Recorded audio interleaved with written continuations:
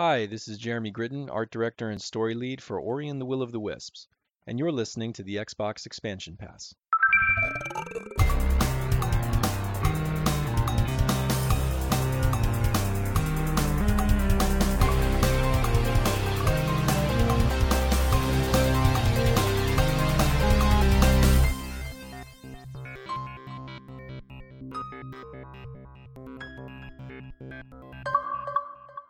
Welcome all to episode 69 of the Xbox Expansion Pass, recorded on Sunday, February 7th, 2021.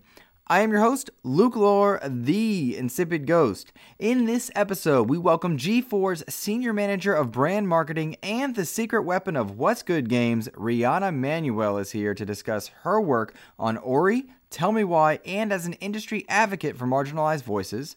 Beyond that, there's a mass effect that will be felt with the closing of Stadia Studios, and Embracer Group continues to do what it does best: embrace.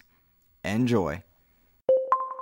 Yet another week of gaming is upon us and behind us. Welcome to XEP, discussing all things in the Gamerverse as they pertain to the Xbox ecosystem. And as I am wont to do each and every week, I want to offer words of kindness to those who have made my gaming week better. And this week, the words of kindness are directed to Emmett Watkins Jr., a constant source of humor over on my Twitter feed, and without fail, making me laugh every single time. I do not know if you listen to XEP, Emmett, but please know that you rock, and I appreciate you each and every time I scroll through my socials. A bit of housekeeping. Later on in this episode, we'll be speaking with Rihanna Manuel, and next week we have an interview with Yacht Club Games, Celia Schilling, to talk about Cyber Shadow, Shovel Knight, and all the publishing and work that they are doing over there. That's on next week's episode. And for this week's episode, plenty to talk about, so let's get to it. Plenty of stories charting in this past week, each with their own tangential relationship to the Xbox ecosystem. And we start first with the news that broke in the early part of the week that, in my estimation, amounts to the end of Google Stadia. Now, it might be exaggerant to think that a platform with the backing financially and technologically of Google would be dead, especially when that technology is as impressive as it is. However, let me know what you think on this one. Stadia announced that it's no longer going to develop games, and this was done so in a blog post from Stadia head Phil Harrison, a name you might know from other failed projects with Sony and Xbox. The executive at Google said that Stadia is going to be fleshing out its technology, but is now going to back away from developing games for it. I have a quote for you. Quote, "Given our focus on building proven technology of Stadia, as well as deepening our business partnerships, we've decided that we will not be investing any further in bringing exclusive content from our internal development teams, beyond any near-planned games. Over the coming months, more of the SG&E team will be moving on to new roles. We've committed to working with this talented team to find new roles and support them." End quote. Now, what Phil Harrison essentially is saying is that Google is shuttering, or rather Stadia is shuttering, all of its internal studios to develop specific content for Google Stadia, and will instead be relying on outside sources for games to come to the platform. In many respects, what is most notable about this is that roughly 150 developer jobs are going to be dissolved. Google has committed to trying to find each of these developers work and roles within Google. However, many are leaving the company, perhaps none more notable than Jade Raymond. You probably are familiar with that name, as she has had quite a bit of influence on the Assassin's Creed and Watch Dogs franchises while she was with Ubisoft. Plenty of eyebrows raised on this one because many people are wondering just where the talent of Jade Raymond and many of these Google developers will end up overall. And with Microsoft making plenty of acquisitions and us being an Xbox centered showcase, I think it's worthwhile wondering, will we see Jade Raymond over at Microsoft? For my money and my estimation, I would imagine Ms. Raymond's phone is ringing nonstop with offers and considerations, and just what kind of work she wants to do will likely determine where she wants to end up. I think given the amount of money that Xbox has been willing to spend, they will certainly roll out a garbage truck full of money to try and bring her over.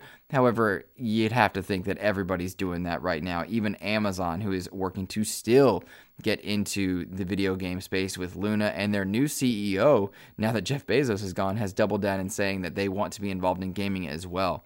So it'll be very interesting to track just where the Stadia closings end up, or the people that were part of the Stadia closings, where they end up throughout the gaming industry. I know right now everybody wants to gobble up different types of developers to develop exclusive content for various subscription services, and Xbox included in that should be no exception. We certainly want to see them do that. In regards to Stadia itself and Google itself, what type of a place it was to work for those developers, Kotaku wrote up several stories, and one anonymous source said that Google was a terrible place to make games. Imagine Amazon, but under-resourced. Now, that is one quote from one statement from one person out of many. Certainly so, and you have to imagine that there are going to be several disgruntled people when Google does announce that it's closing and shutting down so many jobs. But it has very much felt like Stadia did not have the commitment to developing and working with games the way that Xbox, Sony, and Nintendo have. The technology of Stadia, perhaps most closely mimicked by that of xCloud, was impressive, and as a method to deliver games to people on more screens, you certainly can't take anything away from that. But it felt like Google always was dipping their toe in but never committing to the actual process, whereas Microsoft has doubled down on using that xCloud technology. Stadia was just teasing it here and there, and it's a bit frustrating to see this happen on some levels. On the other, I'm glad that it happened. I'm glad that it's showcasing that you can't halfway commit to gaming and expect to get rich quick. That's not how the industry works. Nintendo has long time proven their success by doubling down and committing to what it is they do best and then innovating on it. Sony, the same thing. And Xbox has been a mainstay since 2000 as well. And there were a couple points where we felt like Microsoft wasn't committed, and they tripled back and covered their tracks on that, course correcting. One thing that gamers don't do is reward half-assed approaches. They don't allow people to just partially try and then reward them with money and dollars. And so on many levels, I'm glad that this lesson was learned by Stadia, and I would imagine it motivates Amazon to make or break their decision early, as opposed to limping their way through the first few years the way Stadia did. Lots of people wrote in with questions on this one, and it's important to note that Stadia and Stadia Pro platforms are going to remain open on this in the wake of that news. Everybody's going to be able to keep playing games if you've purchased them on Stadia. The tech is not going away. It's the development services. Now, on to a few questions. I think we're going to snag this one from Assemble Show. He says, do you feel Stadia will be around in 2 years, or with the news of the game studios shutting down, is it just inevitable that they will shut down? Also, is there any room in the market for more game streaming services with Steam, xCloud, and PlayStation? Thanks. Assemble, great to hear from you, man. Your content's rocking over on YouTube. You rock, dude. As far as Stadia being around in 2 years, no, at least not in the format that it certainly is. If Stadia is smart, they'll shop their technology around, perhaps sell it off to one of the major third parties or even Sony itself. I think it's fair to say that PlayStation now is lackluster at best. And given all the incredible exclusive content PlayStation has, a method of delivery for that content by way of something like Stadia would be fantastic and an industry-shaking maneuver. Microsoft has this with xCloud. They just lack the catalog that seems to motivate more and more people into that space. I do not see much more room in the gaming space with what we currently have. We have Nintendo, Sony, and Microsoft in the console space. Then Luna and Steam are out there existing in the streaming space with Xbox alongside it. You'd have to imagine that Nintendo is going to investigate ways to bring more modernized approaches to delivering their games as well. And frankly, I don't see Stadia surviving in its current form, and I really do question what Luna is going to offer. That said, there are moves being made on a business level that show any number of investors that gaming can be an extremely lucrative and profitable investment. Tencent dabbling their toes in. We'll talk about Embracer Group later on. If anybody is able to occupy an exclusive catalog space, have exclusive games for themselves, and then find ways to stream that content out there, they're likely going to be successful if they do it and do it well. Epic Game Store is a good example of this. Nobody thought that anybody could conquer Steam or do anything in that space. They thought that Steam had a lock on the PC delivery space. Even GOG Games couldn't seem to touch Steam. Epic Game Store came in, moved mountains, brought exclusive content.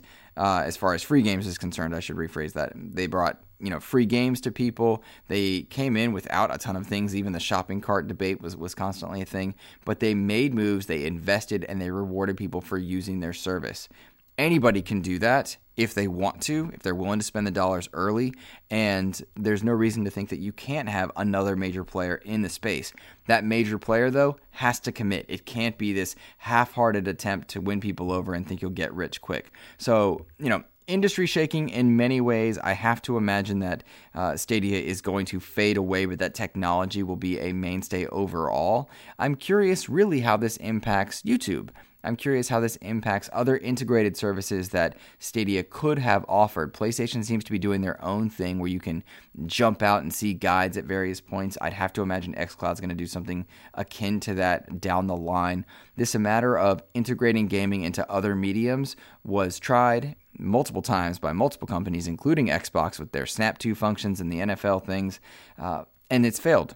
And cheers to the idea that innovation reigns king, and we'll see more happen over the course of the next few years that paves the way for more delivery of games regardless of service.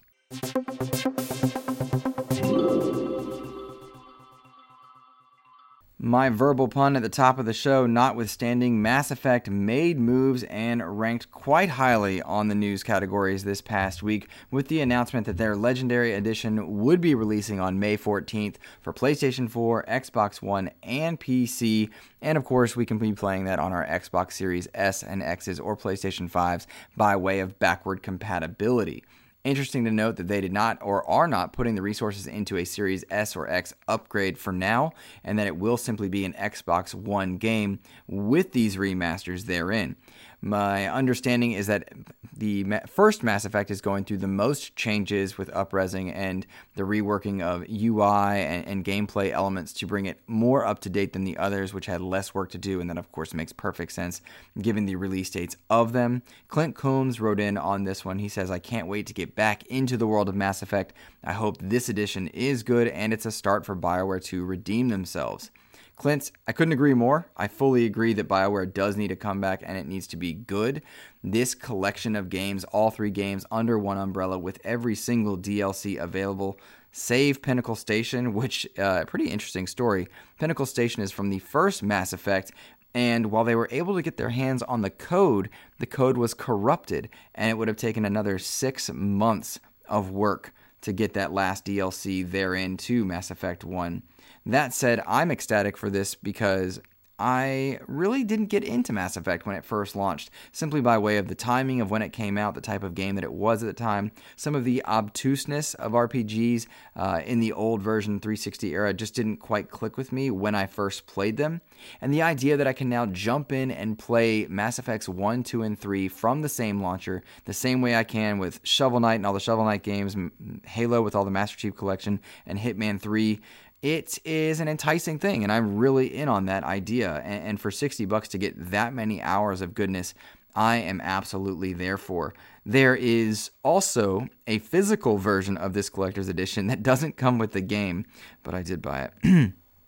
I bought it because it comes with this incredibly cool N7 helmet that I am just so in on, and I'm ready to be a part of the Mass Effect universe. I often joked with my friend Kev, who loved Mass Effect. I would constantly be like, "Oh, Mass Effect sucks," when knowing full well that it didn't. It just never clicked with me when it first launched. And then by the time I was mildly interested in Mass Effect 3, I went back to play Mass Effect 1, and it aged very poorly. And so I'm really excited for this remaster and re-release with updated UI and graphics.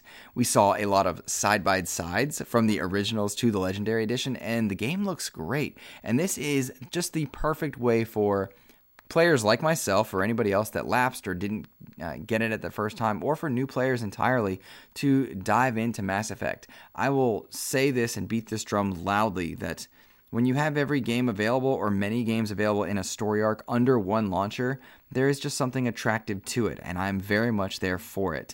I'm curious, are you guys interested in the Legendary Edition? Are you interested in going back to the world of Mass Effect? Are you going to be new to it? Please let me know on Twitter at InsipidGhost or email me, insipidghost@gmail.com. I love reading those emails, getting those DMs. You guys are the best. I'm excited for Mass Effect. This is the right year for it, for me to be diving in. I'm excited.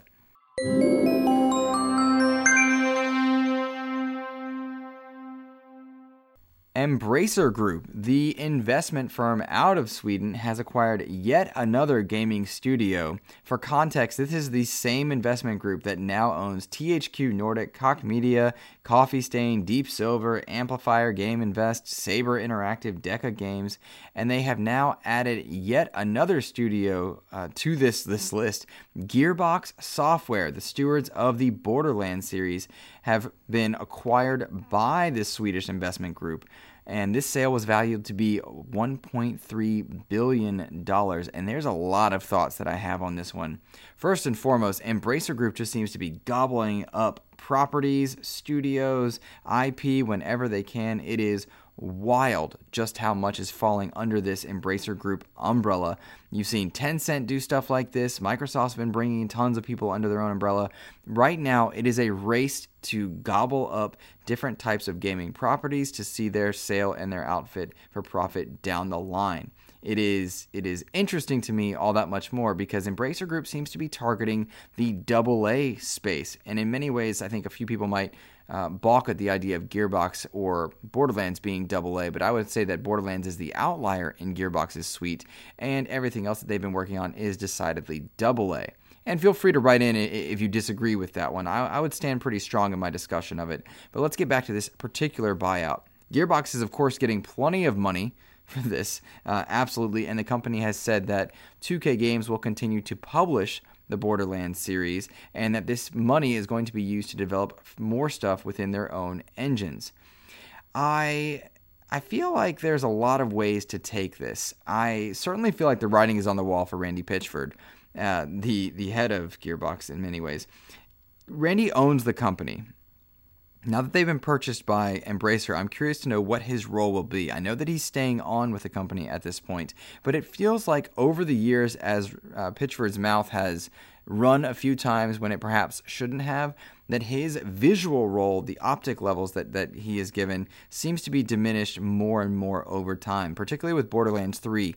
When the early announcement of Borderlands 3, Pitchford was all over it, and then it felt like PR was trying to angle us away from Pitchford and talk more to the studio execs and the people that are genuinely working on creative directions for the game. I have to think that Embracer Group doesn't want someone like Pitchford shooting his mouth off, attacking GameSpot, and going after them in any way, shape, or form. And I'm just curious to see how that changes overall. The other part of this that feels a bit odd is that Embracer Group is just powerful now in the gaming industry with so many studios under their umbrella. And I just wonder what that means going forward. Does Embracer Group, pilot a streaming service of its own? Do they shop their stuff out to be hitting PlayStation Now, Game Pass, xCloud services, or anything else? What's going to happen there? And all these unique relationships within each of these companies and people having minority stakes here and there is really just setting us up for a future that looks, I think, very bright for the player, but very murky as to what you'll be playing where and at what time.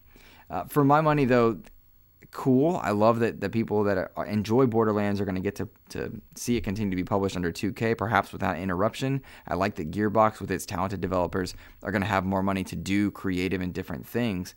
It's just a matter of, all right, where is this going to go here? I'm just curious about it, like what's going to happen? I mean, Embracer Group has even some of my favorite studios and franchises like Darksiders under its umbrella. I loved Darksiders Genesis. I really enjoyed Darksiders 1 and 3 a lot. Darksiders 2 didn't quite click with me.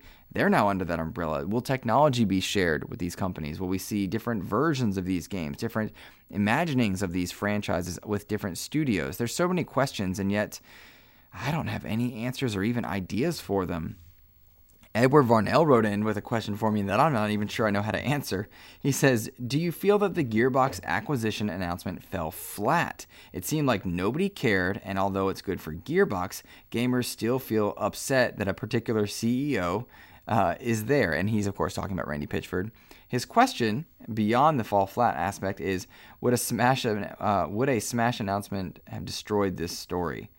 I'm not quite. Do you mean Smash Brothers, Edward? I mean, Smash Brothers certainly seems to be, that'll dominate any news cycle whenever you launch anything there. But the bigger question here of whether or not the announcement fell flat, yeah, kind of. I guess so. I don't think people really care about Gearbox much the way that perhaps Gearbox would think that we do.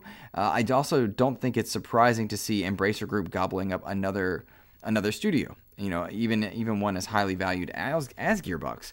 What's interesting more, though, are the questions that I've listed already. What happens to the companies, to the technologies? What happens to the various roles of the developers, the CEOs? The optics of Embracer Group seem very odd because we've not seen tons of releases under their umbrella, just acquisitions. So I'm very curious what happens in the future, but it is a little odd that something as powerful as Gearbox and a news story like this did kind of fall under the radar in the wake of the Stadia closing, some of the real-world news that was taking place, and it felt like more people cared about the Mass Effect news therein. Good point, Edward. Good point. What's going on, everybody? This is Malik Prince from Team Xbox, and you're listening to the Xbox Expansion Pass. Before we get to the last of the listener questions for this week, a bit of housekeeping. A reminder that the Rihanna Manuel interview is this episode, and next week's episode will feature Yacht Club Games' Celia Schilling to talk about Cyber Shadow and Shovel Knight. In that vein, I actually started playing Shovel Knight. There was a campaign I'd not gotten to. It was one that released late in 2019, I believe, with the King of Cards campaign, and I am a huge Shovel Knight fan. I absolutely adore that game. Shovel of Hope and Spectre Knight's campaigns are among my favorites. I'd not played the King of Cards one, and Celia encouraged me to do that. So I have just started playing that after finishing up my time with Cyber Shadow. Cyber Shadow is the one published by Yacht Club, and I talked about it on previous episodes, and I hit a difficulty ceiling with that game. I'd put about 8 hours in, just got into the double jump, which I'm told is about halfway through, and better players are beating this game in 3 and 4 hours. Not me. I've put in 8 plus at this point. I really love Cyber Shadow, but the game just gets too difficult to the point where I wanted something that was still retro-inspired, but a bit easier on my soul, and that's what, part of what brought me back to Shovel Knight King of Cards. Playing that right now, as well as a recently released game called Werewolf Apocalypse Earthblood. It's a part of the World of Darkness series, which has a huge and massive amount of lore that I had never heard of and don't really have any intention of checking out. There's been a lot of feedback on Werewolf that is telling you that the game is straight out of the mid-2000s. It's a third-person brawler and that there's really nothing special. And I would agree with all of that. However, I'm having a blast with it, and I seem to be among the minorities there that are liking this game. I'm liking a low-stakes game that I just go through and mash buttons and have a good old time in. It certainly doesn't have the AAA depth that you would expect from a third-person action game in 2021, but I'm enjoying it for its just casual arcadiness, for lack of a better term. There are lots of issues there, but as I often say, I enjoy swimming in sevens, and this feels like a low 7, and I'm still having fun with it. I did get a code from the developer, though, and that might play a bit in. This is certainly a wait-for-sale game for anybody else. I would argue that this is a wait-for-sale game unless you just want to mash buttons and have some pretty cool transitions between being a human and a werewolf, and then your super evolved version of that werewolf. It looks really dope, but it's a budget game, to say the least. I do want to play more of it before I give you guys a full review, but it's fun. I'm enjoying its casual nature. Just don't get your hopes up on a AAA experience. It's the perfect type of game to be meshed into my January, February, March, next to Hitman, next to Shovel Knight, next to Cyber Shadow. It's fitting in well with my tastes, but I certainly wouldn't say that this is a top-of-the-line game. More on it next week. Let's get to some listener mail. This first question comes from Stuart, and he says, what surprises do you think Microsoft have up their sleeve this year? They've definitely said they have unannounced stuff in the works for this year. Oh man, Stuart, well, they have to have more than Halo Infinite, and it cannot be only news stories that revolve around acquisitions. I'd fully expect something out of the Forza series, but even then, Forza doesn't move the needle, nor does Halo in the ways that we are talking. What they need is something outside of Gears, Forza, Halo, and other established franchises. They need something new. The big question, though, is that where and when is that going to be coming? Will that happen in 2021? And from what studios will it be from? They've certainly acquired lots of studios, Stuart. They have the developers to do it, but we don't have any reliable information on what's coming this year, whether or not any of those will be AAA efforts. And I don't see anything that's going to move the needle for units for Xbox Series S or X's after we've outpaced the initial demand for them in like waves 1 and 2 of what we're seeing right now. Because right now, Series S's and X's and PlayStation 5s, they're selling like hotcakes faster than they can be produced. But eventually that will die down, perhaps as the pandemic pressures release, as more vaccines get out there, or if we see a reduction in stress numbers and flattening that curve and people are able to get out of their homes, gaming may become less important and less pivotal, thus reducing the amount of demand. But I don't see anything that moves the needle as far as Xbox AAA exclusives beyond Halo Infinite and Forza, and even then I don't think they do the job that we're talking about here. They need a reinvention, a God of War style thing, and they need something that moves the needle that is new and fresh, the same way that Horizon Zero Dawn was on the PlayStation side. I think State of Decay 3 looks great. I think Hellblade 2 looks great. I think a lot of what we've seen is really promising, but nothing that is that S-tier rank move the needle in 2021. Of course, they have unannounced projects. I don't know if those are going to be A tier, B tier, C tier, or what are we looking at in that particular prospect? They've certainly not given us any indication that there's something major happening, but who knows, right? Like there's just so many unknowns, and if I were them, I'd be very hesitant to announce something that they can't deliver on in this year because they're working on rewriting the Xbox narrative going forward. They've got the services, they've got the studios, they've got the hardware, at least in its design. They can't get it out to people. Now they need the software, top tier stuff happening.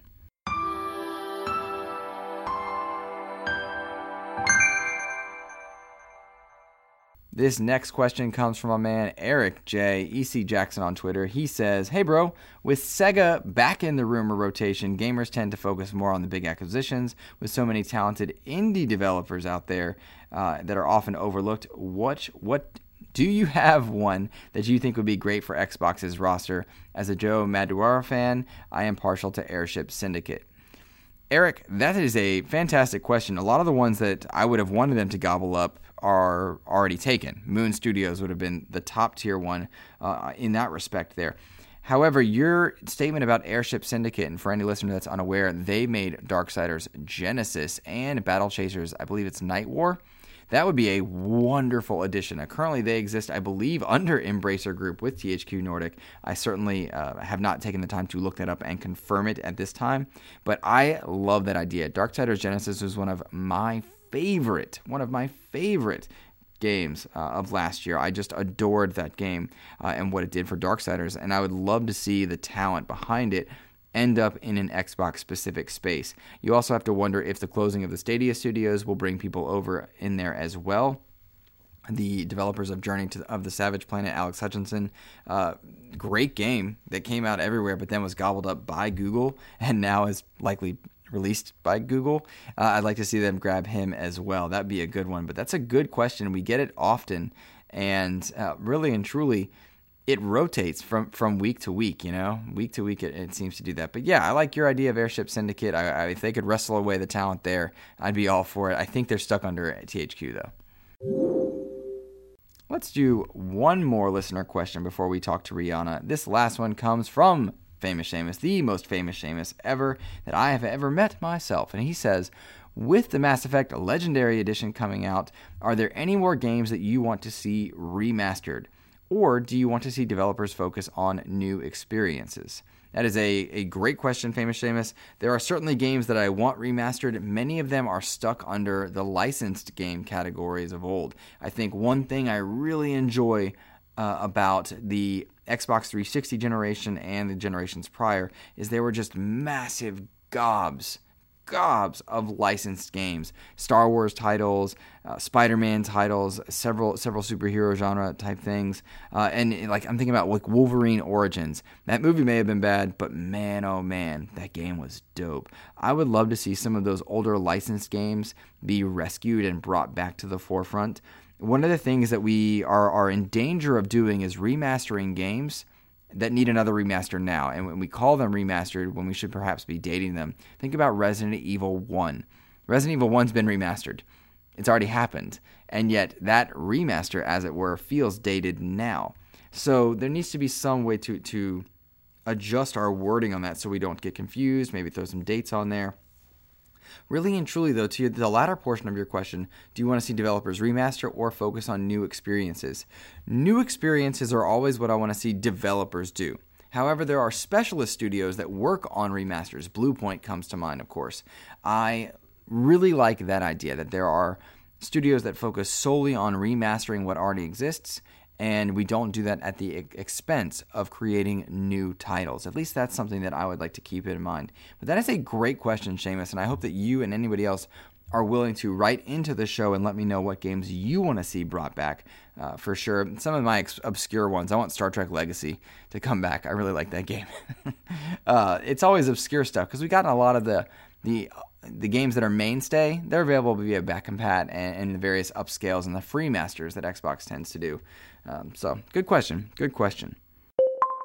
Alrighty, guys, that's going to do it for my portion of this episode. I'm going to kick you over now to one of my most favorite interviews to date, if not my most favorite interview to date. I sat down with Brianna Manuel, a long time coming. We've been talking for a while about just working together, getting her on the show, and it really hit home. She counseled me a lot on air and off about how we respect marginalized voices in the gaming industry, how that has evolved. She talked a lot about her work on one of my favorite games, Ori and the Berline Forest, and Ori and the Will of the Wisps. She talked about her time in Tell Me Why. I learned a lot about the research that Xbox put into their various games to allow for better representation, the better highlighting of relevant voices and not just doing the same thing over and over again. It was such a joy to talk to Rihanna, and my heart just felt full afterwards. And it's great.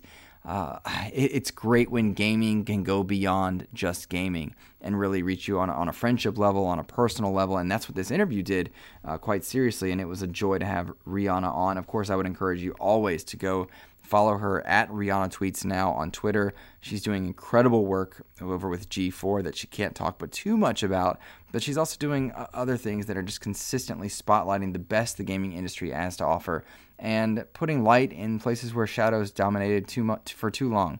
So enjoy this interview. Allow it to educate you.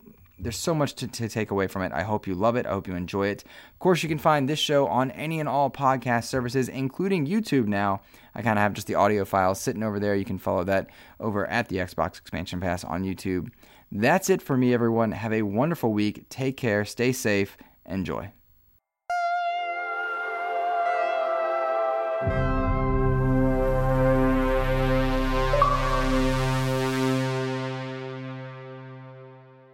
Alrighty, today we are very fortunate now to be joined by someone described as the secret weapon of What's Good Games, a product marketing manager of Xbox for Ori and Tell Me Why, and now the senior manager of brand marketing over at G4, a woman of many hats, Rihanna Manuel.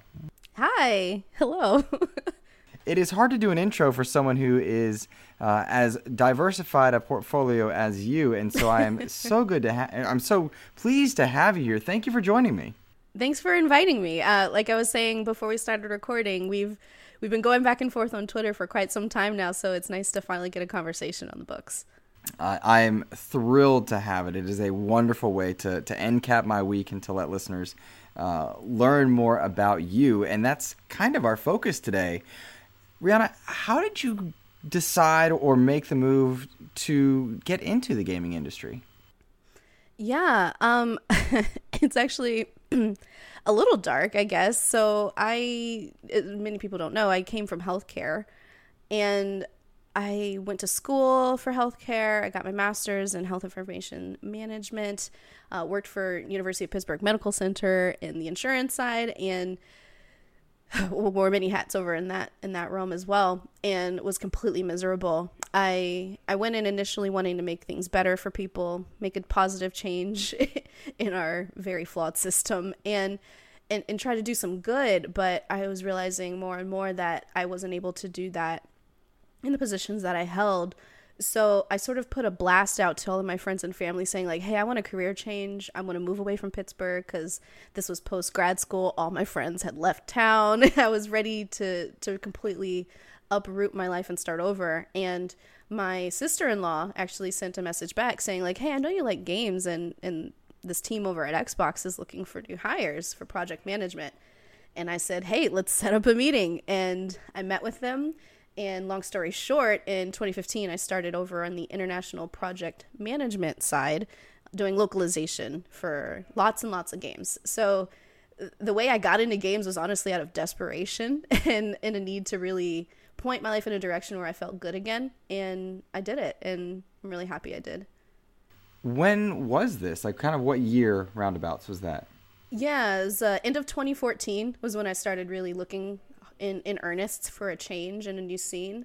And 2015, I want to say like the first week in January, got the job, sold my car, and moved from Pittsburgh to Seattle. That's the big risk that you hear about so often from some of these success stories. But to arrange an interview and a meeting after being in healthcare, that has to be such a different change. How do you market yourself at the time, I suppose? How did you market yourself? I have these skills from healthcare to product manager for games. Yeah, it's honestly, I guess it's in hindsight, not a surprise I landed in marketing, because that's exactly what I had to do. I had to pull on all of my transferable skills, both hard and soft, and figure out what about managing systems and putting in place new technology for healthcare companies translated into releasing games. And honestly, it came down to software. I was working in software, doing testing, doing quality assurance checks. It was a very, very easy translation for me. And because I had that background and that history of being a gamer, my first system I got when I was 3 years old, I had the background knowledge needed to sort of fill in any gaps that I would have had if I had been, into any other hobbies instead. So it was pretty simple for me to say, I know how to manage projects and I know gaming, therefore gaming project manager makes sense for me, regardless of the fact that my work history was all centered in a completely different industry. That's brilliant. That's brilliant. And your sister-in-law messages you to say, hey, you like games.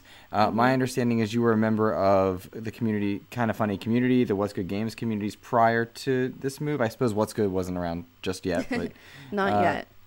Did that help inform your decision as well? Yeah, and I had been lurking in the Kind of Funny community. Became a mod after the move out to Seattle, but I had always been very vocal about loving video games. I like to say there's two loves in my life. There's dance and there's games. And sometimes they end up being the same thing when there's the magic of Kinect involved. And everybody knew that about me. So I had been sort of doing some self-brand marketing, you could say, my entire life by just saying, hey, I'm a goofy little black girl. I like to dance. I like to play video games. And my sister-in-law, I hadn't known her very long, but she already knew that is what I really, really loved to do.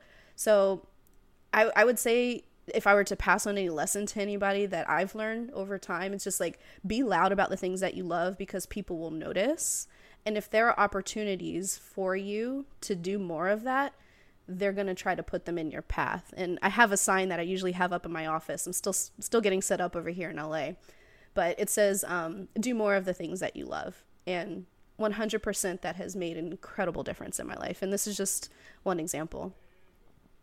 It's funny. You say be loud about the things you love. I distinctly remember, Rihanna, a tweet you made somewhere in 2020 where you were speaking to your love of dance and apologizing for neglecting it at one point.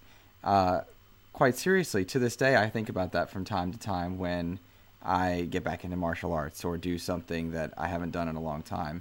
And it's just a kind of a neat thing to hear you say, be loud about the things you love, because I think of that tweet that you made quite often. Yeah. That's cool. Oh, that's sweet. I'm glad it resonated. It did, and I'm sure it did for many people. You say you said Xbox, and I imagine many ears perked, of course, being that this is the Xbox Expansion Pass. I would say that I learned of you from your work with Don't Nod and Tell Me Why, probably several of those product marketing manager positions that you took there. Yeah.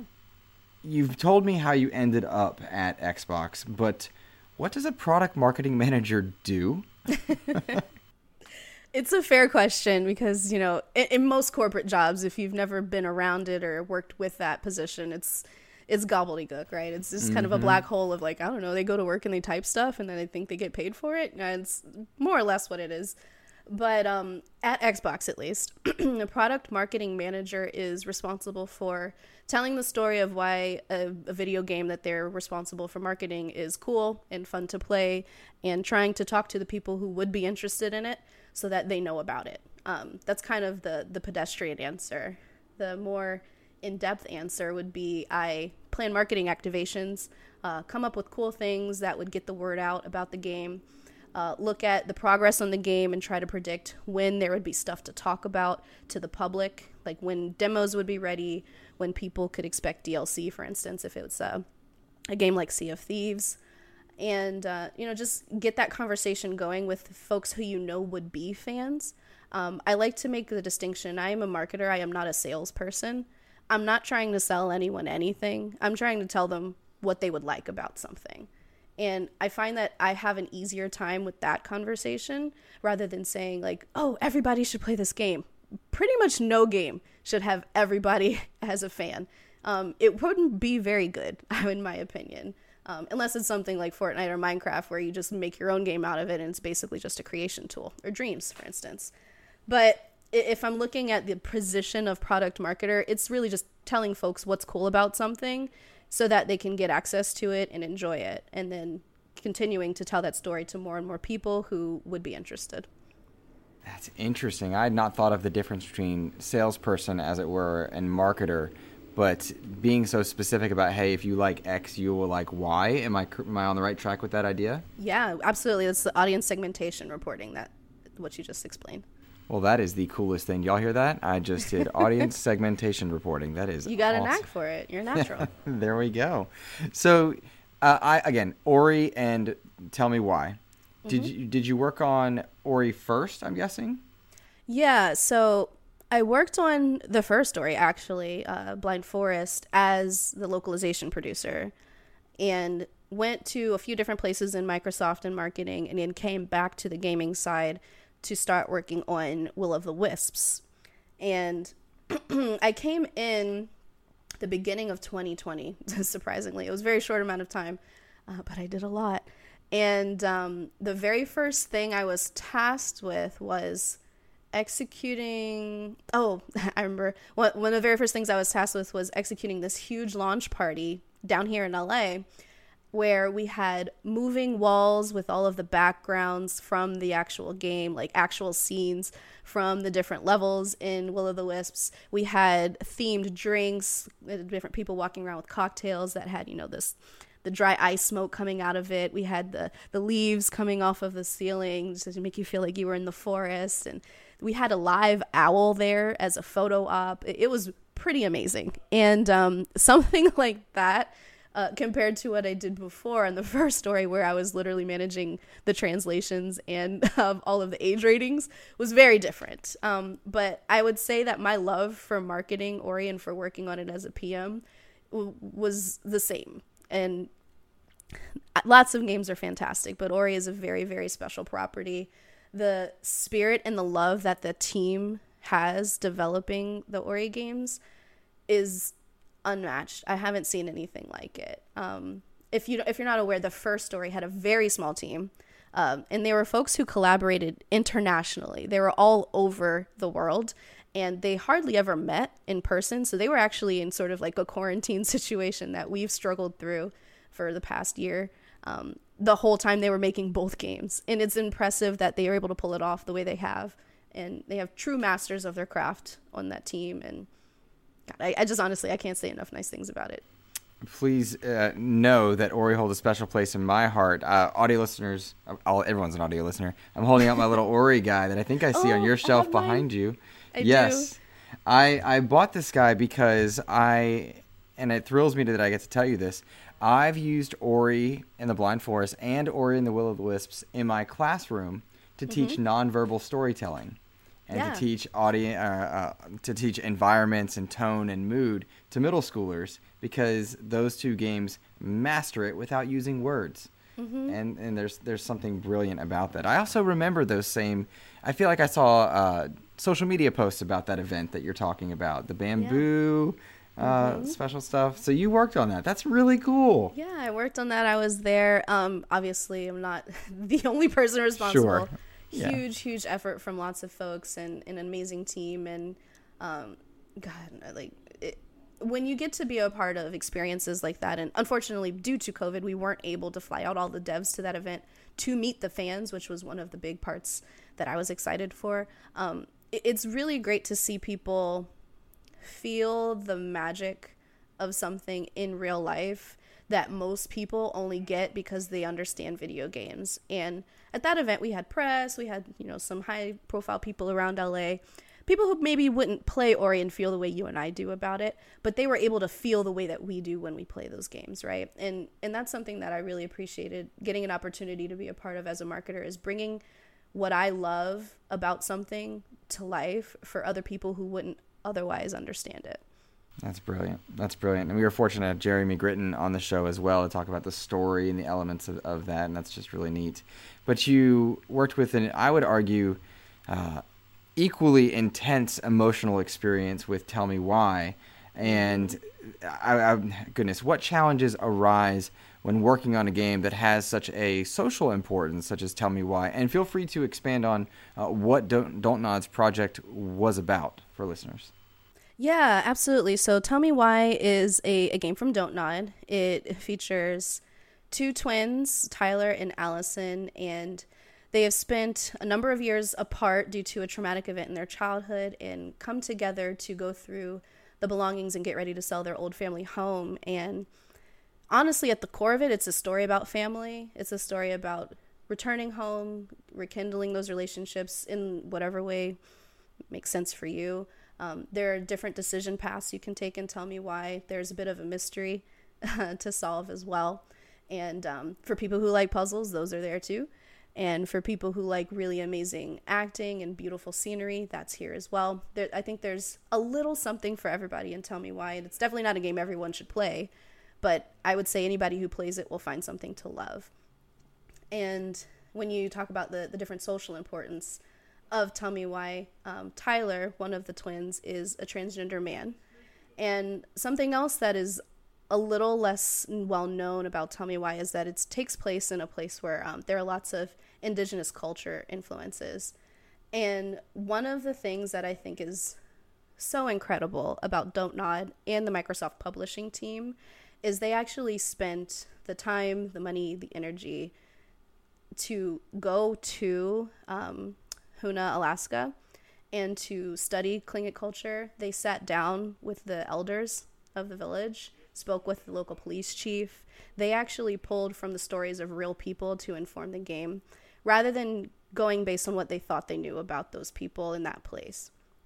Something else that was amazing, and I touched on this in one of the vid docs that I created with the production team, is they actually did as much inclusive casting as possible. And inclusive casting is sort of difficult to do on smaller projects, but still even hard to do on large ones, where if you have Tyler, who's a transgender man, it's really hard to cast him in English and in Portuguese and in Japanese and in every single iteration of the game's translation. So I pulled on some of my experience prior as localization manager, but the team that did the audio direction, I don't know how they pulled it off, but they found a transgender man to play Tyler, and it was really, really effective. And they stayed true to the roots of other characters who are also queer, also indigenous, and to let people tell their own stories, or to do as much of it as you can, and to make sure that the lived experiences of the folks who are creating something translate into the final product. It's really hard. And they didn't have to do it that way. it would have been a lot cheaper, faster, easier to just cast whoever they thought sounded best. But like I said, Microsoft, specifically Xbox, and Don't Nod knew how important it was to be truthful to the product and authentic. And it's something that you don't see a lot, and I hope it's something we see more of. And one of the best pieces of feedback we got, as the marketer, I saw all of it, was this is, I think they said, the new gold standard in representation. And that's something that I think the team is really proud of, and they should absolutely hang their hat on. I would certainly think so. You touched on stuff that even I didn't know within there, particularly about the indigenous cultures. And as stressful and tense and what felt like a pressure cooker of a year in 2020, that probably was all that much more important for so many of the people that got to see themselves in a game like Tell Me Why. And I think not because this is the Xbox expansion pass, but because I see so many different people in the world of games. I see Xbox and Microsoft work very hard to continue expanding their horizons and amplifying marginalized voices. It started, at least to my very amateur understanding, when I would see women in gaming trending or blacks in gaming trending, and even I wasn't sure about the wording of that. That kind of threw me for a loop the first time. But to see it then extend and continue as they tried to bring in Latinx communities, and to know now that it wasn't just research from a computer screen, but going and visiting people, going and having the discussions and hearing the voices, as it were, discuss their experiences about a game that does so many different things. Were there was there anything that you learned that took you by surprise in any of this? Yeah, without getting super, super nerdy about voice casting, I'll quickly touch on one thing in that realm. I learned from the incredible team that did all of the audio direction that doing inclusive casting is really, really hard for good reasons. A lot of protections are put in place in identifying voice actors so that they aren't discriminated against. And those very same protections make it difficult to find people with a certain lived experience. So if you're looking for instance, a queer, indigenous young man to play a role in an upcoming title, it's hard to find that because the fact that he's queer may not be known. The fact that he's indigenous may be suppressed. So I think the industry in general, and many industries, if we're being honest, have a long way to go in striking that balance between protection and representation, because without knowing who someone is, it's hard to make sure that they get heard and that their unique perspective is seen. But at the same time, you don't want people to be discounted or even unconsciously biased against for that very same identity. So that was a really interesting learning that we had to deal with and work around as a team and figure out a way to tell that story. So once again, people can learn from what we found out. Something else that was really, really interesting to me was that there aren't many indigenous characters in games. And as a Black woman, I am constantly aware of Black representation in games, but indigenous folks have a lot further to go as well. And it's something that wasn't on my radar before. It's a gap in my knowledge, and I like to try to do everything that I can to fill those gaps when I recognize them. As I like to say, once I know better, I try to do better. But I didn't realize how bad it was. So those are two things that were really illuminating for me that I learned working on that project. I love that phrase, because that is a phrase that I think I and many others probably worked to do in a year where we had to do a lot of reflecting and learning in positions of privilege and otherwise. And a sentiment I want to get back to is, you said you want to and you need to see more of this in the world of gaming. I've seen Xbox make those efforts in terms of accessibility by way of adaptive controllers and interfaces, and also by going out and doing this research for different types of voices in gaming. Do you think there's a hesitance to do this? I mean, when you think of big corporations, you don't necessarily think about the people involved. Do you think there's a hesitation or a worry or a financial stopgap to send teams out to go do things? Why does this happen, do you think, that we have suppressed voices in the world of gaming specifically? Yeah, I would say Honestly, I think most of it comes down to risk aversion. I think games are an incredibly risky business, specifically making games. And they cost a lot. They take a lot of time. There's a lot of ways that you could lose as a game creator. And anything that makes it more difficult is going to be a little less appealing, right? You don't want to add to your casting process. You don't want to add to your dev costs. You don't want to add to all of the potential criticisms you could open yourself up to. So telling a story that a team is not familiar with living is risky. But despite the fact that none of the people at Dontnod are Indigenous Americans, they wanted to tell that part of the story. And so they went out to those people and they talked with them. They learned from them, and they pulled directly from their lives in order to highlight their experience without trying to say it for them. They brought them commerce. They brought them exposure.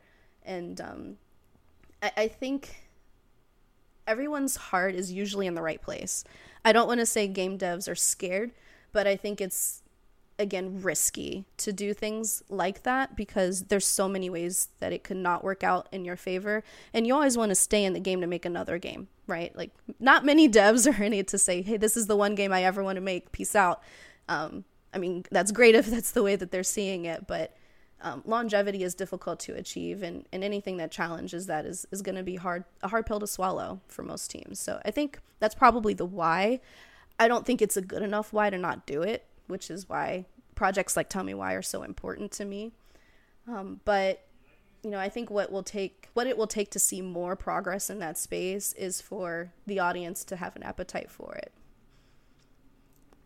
With COVID, I would imagine that a lot of the industry panels and discussion times and times where people get together to perhaps have those conversations, they may not have happened when they needed to, or perhaps with the ease of a Zoom call, they were able to happen more often. Are you seeing more companies, if you're able to answer, are you seeing more companies outside of Xbox work to try to be more inclusive? I haven't had a good beat on what other companies are doing in that space. I would like to say yes. I would like to say it would be more if the dev team at Tell Me Why and the publishing team from Tell Me Why were at DICE talking about the project with other developers and publishers. But I think those conversations will continue to happen. Tell Me Why was incredibly successful. It was critically acclaimed, still winning awards now. It shows that it can be done, and it can be done in a way that it still delivers a good product. Nothing suffered in the product for all of that work. So I think it's still a conversation that will continue to happen, but COVID and quarantine has definitely slowed it down. And of course, this is only one example. The indie creation space has been doing this for years. Like, we're behind, honestly, in the AAA space, and I think there's still a lot of learnings that we can take from an indie space and from indie creators. And it'll happen over time as people gain more notoriety, make more games, get a little bit more well-known. And then hopefully it just becomes something else that we talk about and not a new thing. Mm-hmm. Man. Equally important, but perhaps not in the same vein of Tell Me Why, you have done an incredible amount of work at raising awareness for people of color in the gaming industry, working to amplify voices where necessary, call out injustices or suppression where you see it. That had to be an extremely stressful, and probably is a still stressful thing to do in a tumultuous year like 2020 and now 2021. I suppose I don't have a specific question, Rihanna, apart from asking you to speak a bit on the importance of this and whether or not you found some of these efforts successful and where your heart is at this moment with that. Yeah, I would say absolutely. I've seen these efforts become successes in certain spaces. I won't touch on politics, but I know in gaming, it has made a difference. Voices like mine and many others who came before me have been heard, and that was evident even in just like the list of creators that we touched, that we reached out to for Tell Me Why, for instance. We had way more Black creators, way more queer creators on our list. We worked with influencers that had never engaged with Xbox before, and those relationships have been very, very beneficial both ways. And I think that helps open the door and open people's minds to do more than the usual, do more than what they're used to, work with people who they don't know already. And as I said before, the gaming industry is very risk averse sometimes because there's so much to lose. So it's easy to lean on those friendships and relationships that you've had for years if you're a PR person, if you're a marketer, if you're a publisher, even if you're a dev. And you want to collaborate with folks you're comfortable with. And it's difficult to work outside of your comfort zone in any industry, but in games even more so. So I think this year, in the efforts that I have made a difference in opening people's minds, opening people's circles, and really encouraging people to, as you said, challenge their preconceived notions or their previous beliefs, because we're never going to be right about everything, and we're never going to get everything 100% right.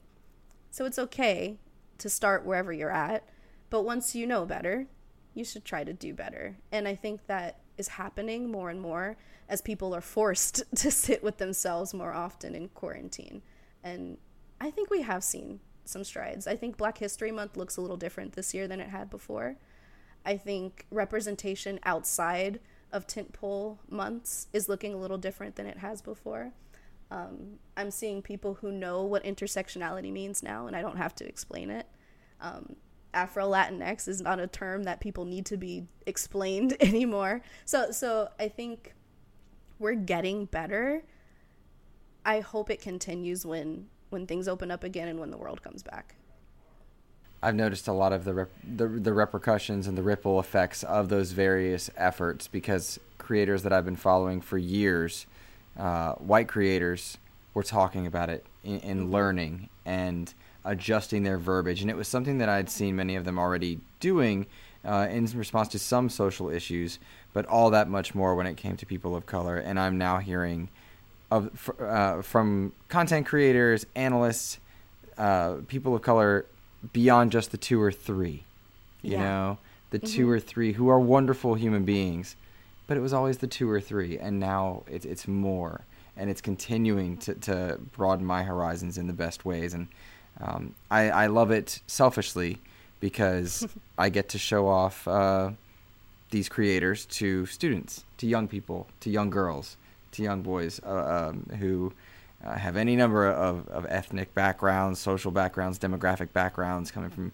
any different place. It's brilliant. And so I'm appreciative of those efforts, to you and to all the people that you've partnered with on various levels to do that. It's appreciated. I lose my words in those types of moments. I apologize. No, that's okay. It is a little bit of an emotional moment. People are amazing, and I'm one of those folks who believe in the genuine goodness of most people. Some people have some things they need to work on, but in general, most folks are trying to make the world an okay place for them and the ones they love. And some folks have reached out to me saying that seeing me speak out and hearing messaging that I like to perpetuate, and learning about sites like June Justice, or figuring out, like, can I play that is a Twitter account that they should follow if they have someone in their life who has different accessibility needs for gaming. Like, I love bringing people to information that can make their lives better. That's ultimately all I've ever wanted to do. And to hear that I am doing that, it touches me. It really does. So thank you. Thank you for sharing that.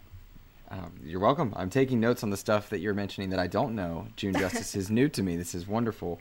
I think I know, but things I need to learn more of, and I'm appreciative of. Perhaps I can lighten the mood, though, for us before we close out tonight. There are a couple more that I have for you. This is a question I once asked Andrea Renee on this show, and of course you work with her at What's Good Games. Mm-hmm. And the question I now extend to you is, how does Rihanna Manuel separate herself from What's Good Games, from Xbox, from G4, and still be Rihanna? Are you Rihanna and you happen to work for those places? Mm-hmm. Tell me a bit about that. How do you separate yourself from being known in one particular mold to another? Yeah. I mean, that's very simple for me. It's like I am a lot of things. And a former Xbox employee, a member of What's Good Games, employee at G4. Those are only parts of me. Also a big hair enthusiast. I've been doing my own hair for the last 10 plus years. I love dancing. I love choreographing. I like making off-color jokes when I'm not on podcasts. There's a lot of stuff to me, and I like sharing that. And I've been doing that more and more often as I started streaming on Twitch this year, because I've been told by many people that I should stop hiding parts of myself from the world, and I'm trying to work on that. But more than anything, what differentiates me from all of the positions I've had is like, I am gonna tell you something that I believe, but I'm also gonna try to listen to you and understand where you're coming from so that we can find a common ground. That's probably my biggest brand note as Rihanna Manuel, is like, I want to know about you and what makes us similar. I want to know where we connect. I want to know how we can make each other's lives better. I want to know what opportunities I can bring to you. I want to know what interesting things you can teach me about. I love connecting with humans, and I love seeing them thrive. So that's how I would say I'm separate as an individual. That's brilliant. Does that extend into the relationships you build with other content creators? Of course, you've got the big sites, Kinda Funny, What's Good Games. People have found you on social media through different advocacy approaches. Of course, now you're doing all types of Adorbs stuff. Danny Pena and Gamertag Radio are all over the social medias. Working with other content creators, does that continue to mold and change who you are, extend your knowledge of the industry, as it were?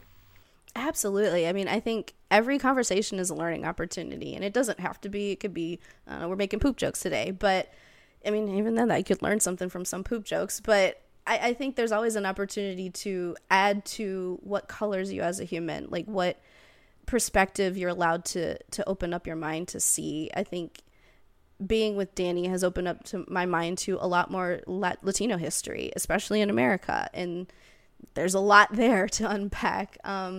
Being friends with someone like Andrea Renee has opened me up to a lot more in the LGBTQ space. She's brought up by two queer parents. Like there's a lot of things that I learn from every person that I meet and that I work with and that I integrate into my life. And I can't imagine living any other way. I can't imagine talking to somebody and not finding something fascinating to learn from them. Like it's sort of, it doesn't exist for me.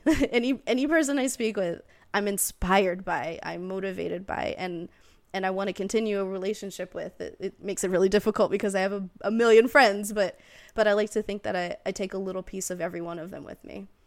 That's lovely. I love hearing that. And I might actually be ruining this conversation when I now ask, because other people we solicited questions, and I feel like some of these relationships that you've built with people might be coming back to haunt you here.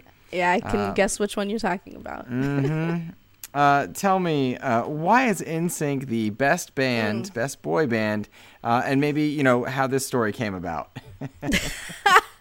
Okay, here's what's going down. TL Foster on Twitter, amazing human, wonderful, wonderful person, and I have a back and forth about boy bands, and this was born out of a moment where I did a guest appearance on his podcast Live from the Pool House, and along with Honeychild, and at the end I did mention that on a previous episode that I listened to, I thought they had the wrong take on the best boy bands, and it has not stopped since. TL has been hounding me about NSYNC from that moment, and I will say now, I have a lot of very, very loved boy bands, but the actual definitive answer is New Edition.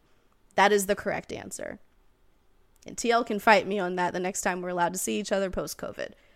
But it's mostly just a fun back and forth for him to tease me and to jerk my chain, and I love the kid. He's very, very talented. Again, TL Foster.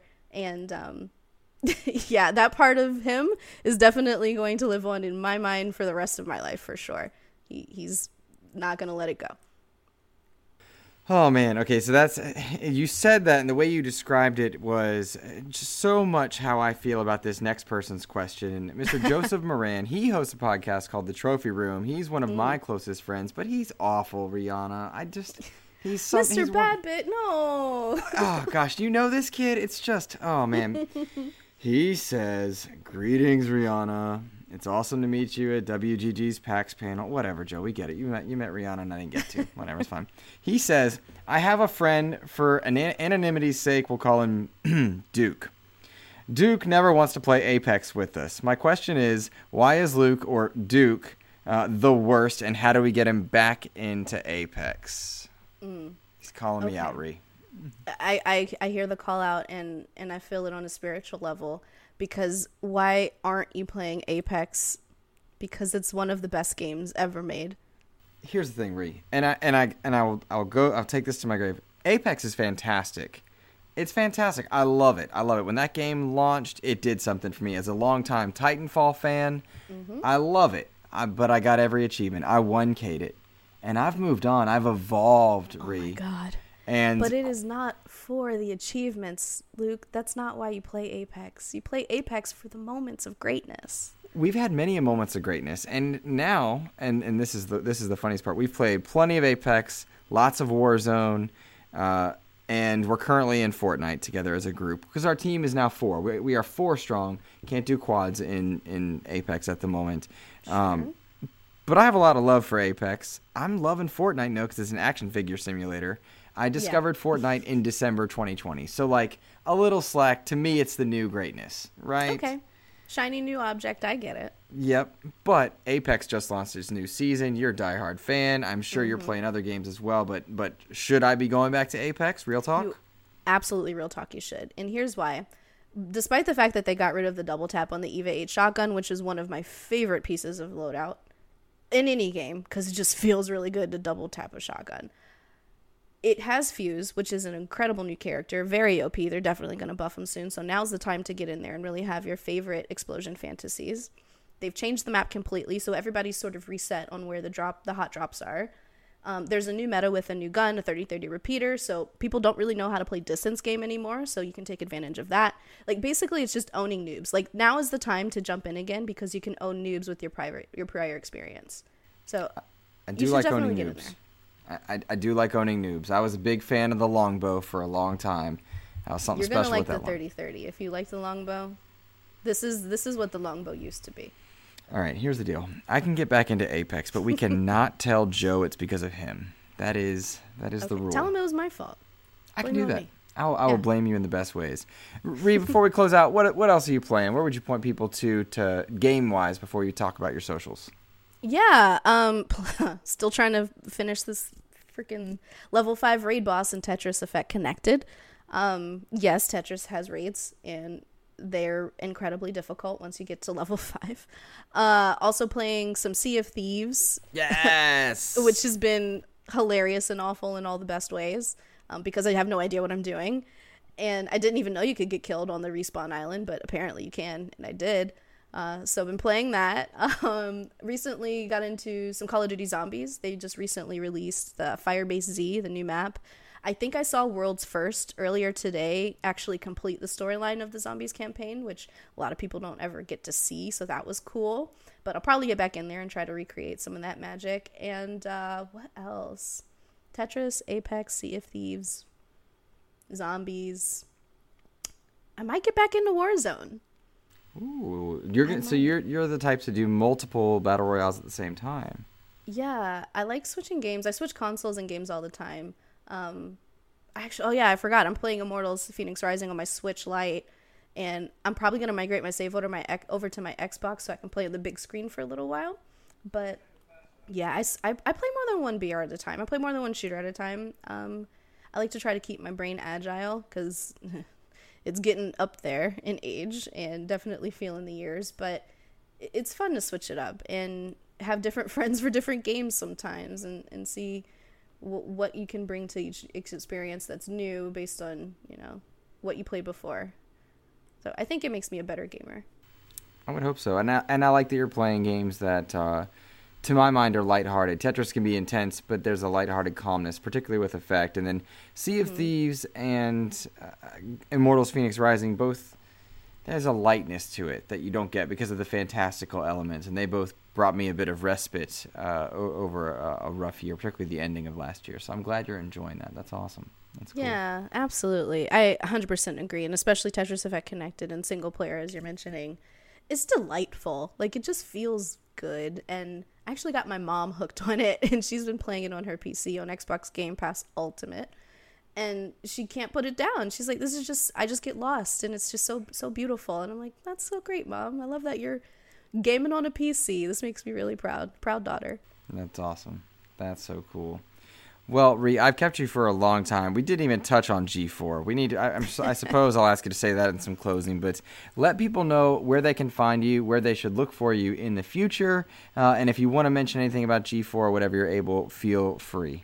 Yeah, sure. I'll do it in reverse order. So G4 is a gaming network. It was a thing back in the day, and it's going to look way different now. But essentially, it's just comedy with a gaming habit.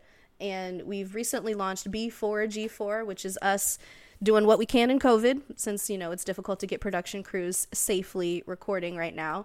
And so we're doing some lower level lift videos. We're releasing them on YouTube primarily, but we'll also be doing some live streaming stuff. And we're looking for feedback. Like, let us know who you want to see on the shows, who we should be talking to for talent, what games you want us to play. Like, talk to us, because we're listening. Like, we're all just sitting here at our computers anyway. So, hit us up on Reddit, hit us up in the Discord. It's g4tv.com/B4G4 for all of the FAQs and links to the YouTube channels. And yeah, let us know what you think. That's sort of what this time is for. As far as where you can find me, always at Twitter, Rihanna Tweets Now. That's RIANA Tweets Now. I post all kinds of stuff there, like, maybe a goofy poop joke here and there, and definitely educational tools and things to share for activism and inclusion, but also just like my love of WandaVision and random stuff I see on the internet. So give me a follow, and then I will always tweet when I'm going live on Twitch, and that's at Rihanna Twitches Now. There's a theme here. And I'm kind of sticking to whatever I want to play at the time, so I'm not going to say I'm any type of streamer, but I'm usually going to be playing games. Danny Godfrey from Gamertag Radio, have discussed maybe doing a dance stream where we teach people how to salsa or merengue. We're going to work on that because DMCA is difficult to work around. But yeah, you can see all kinds of stuff on my Twitch channel as well. Rihanna Manuel, thank you so much for joining me today. This was a pleasure. Thanks for having me. Honestly, I'm really glad we finally got to talk, because it's been a long time coming.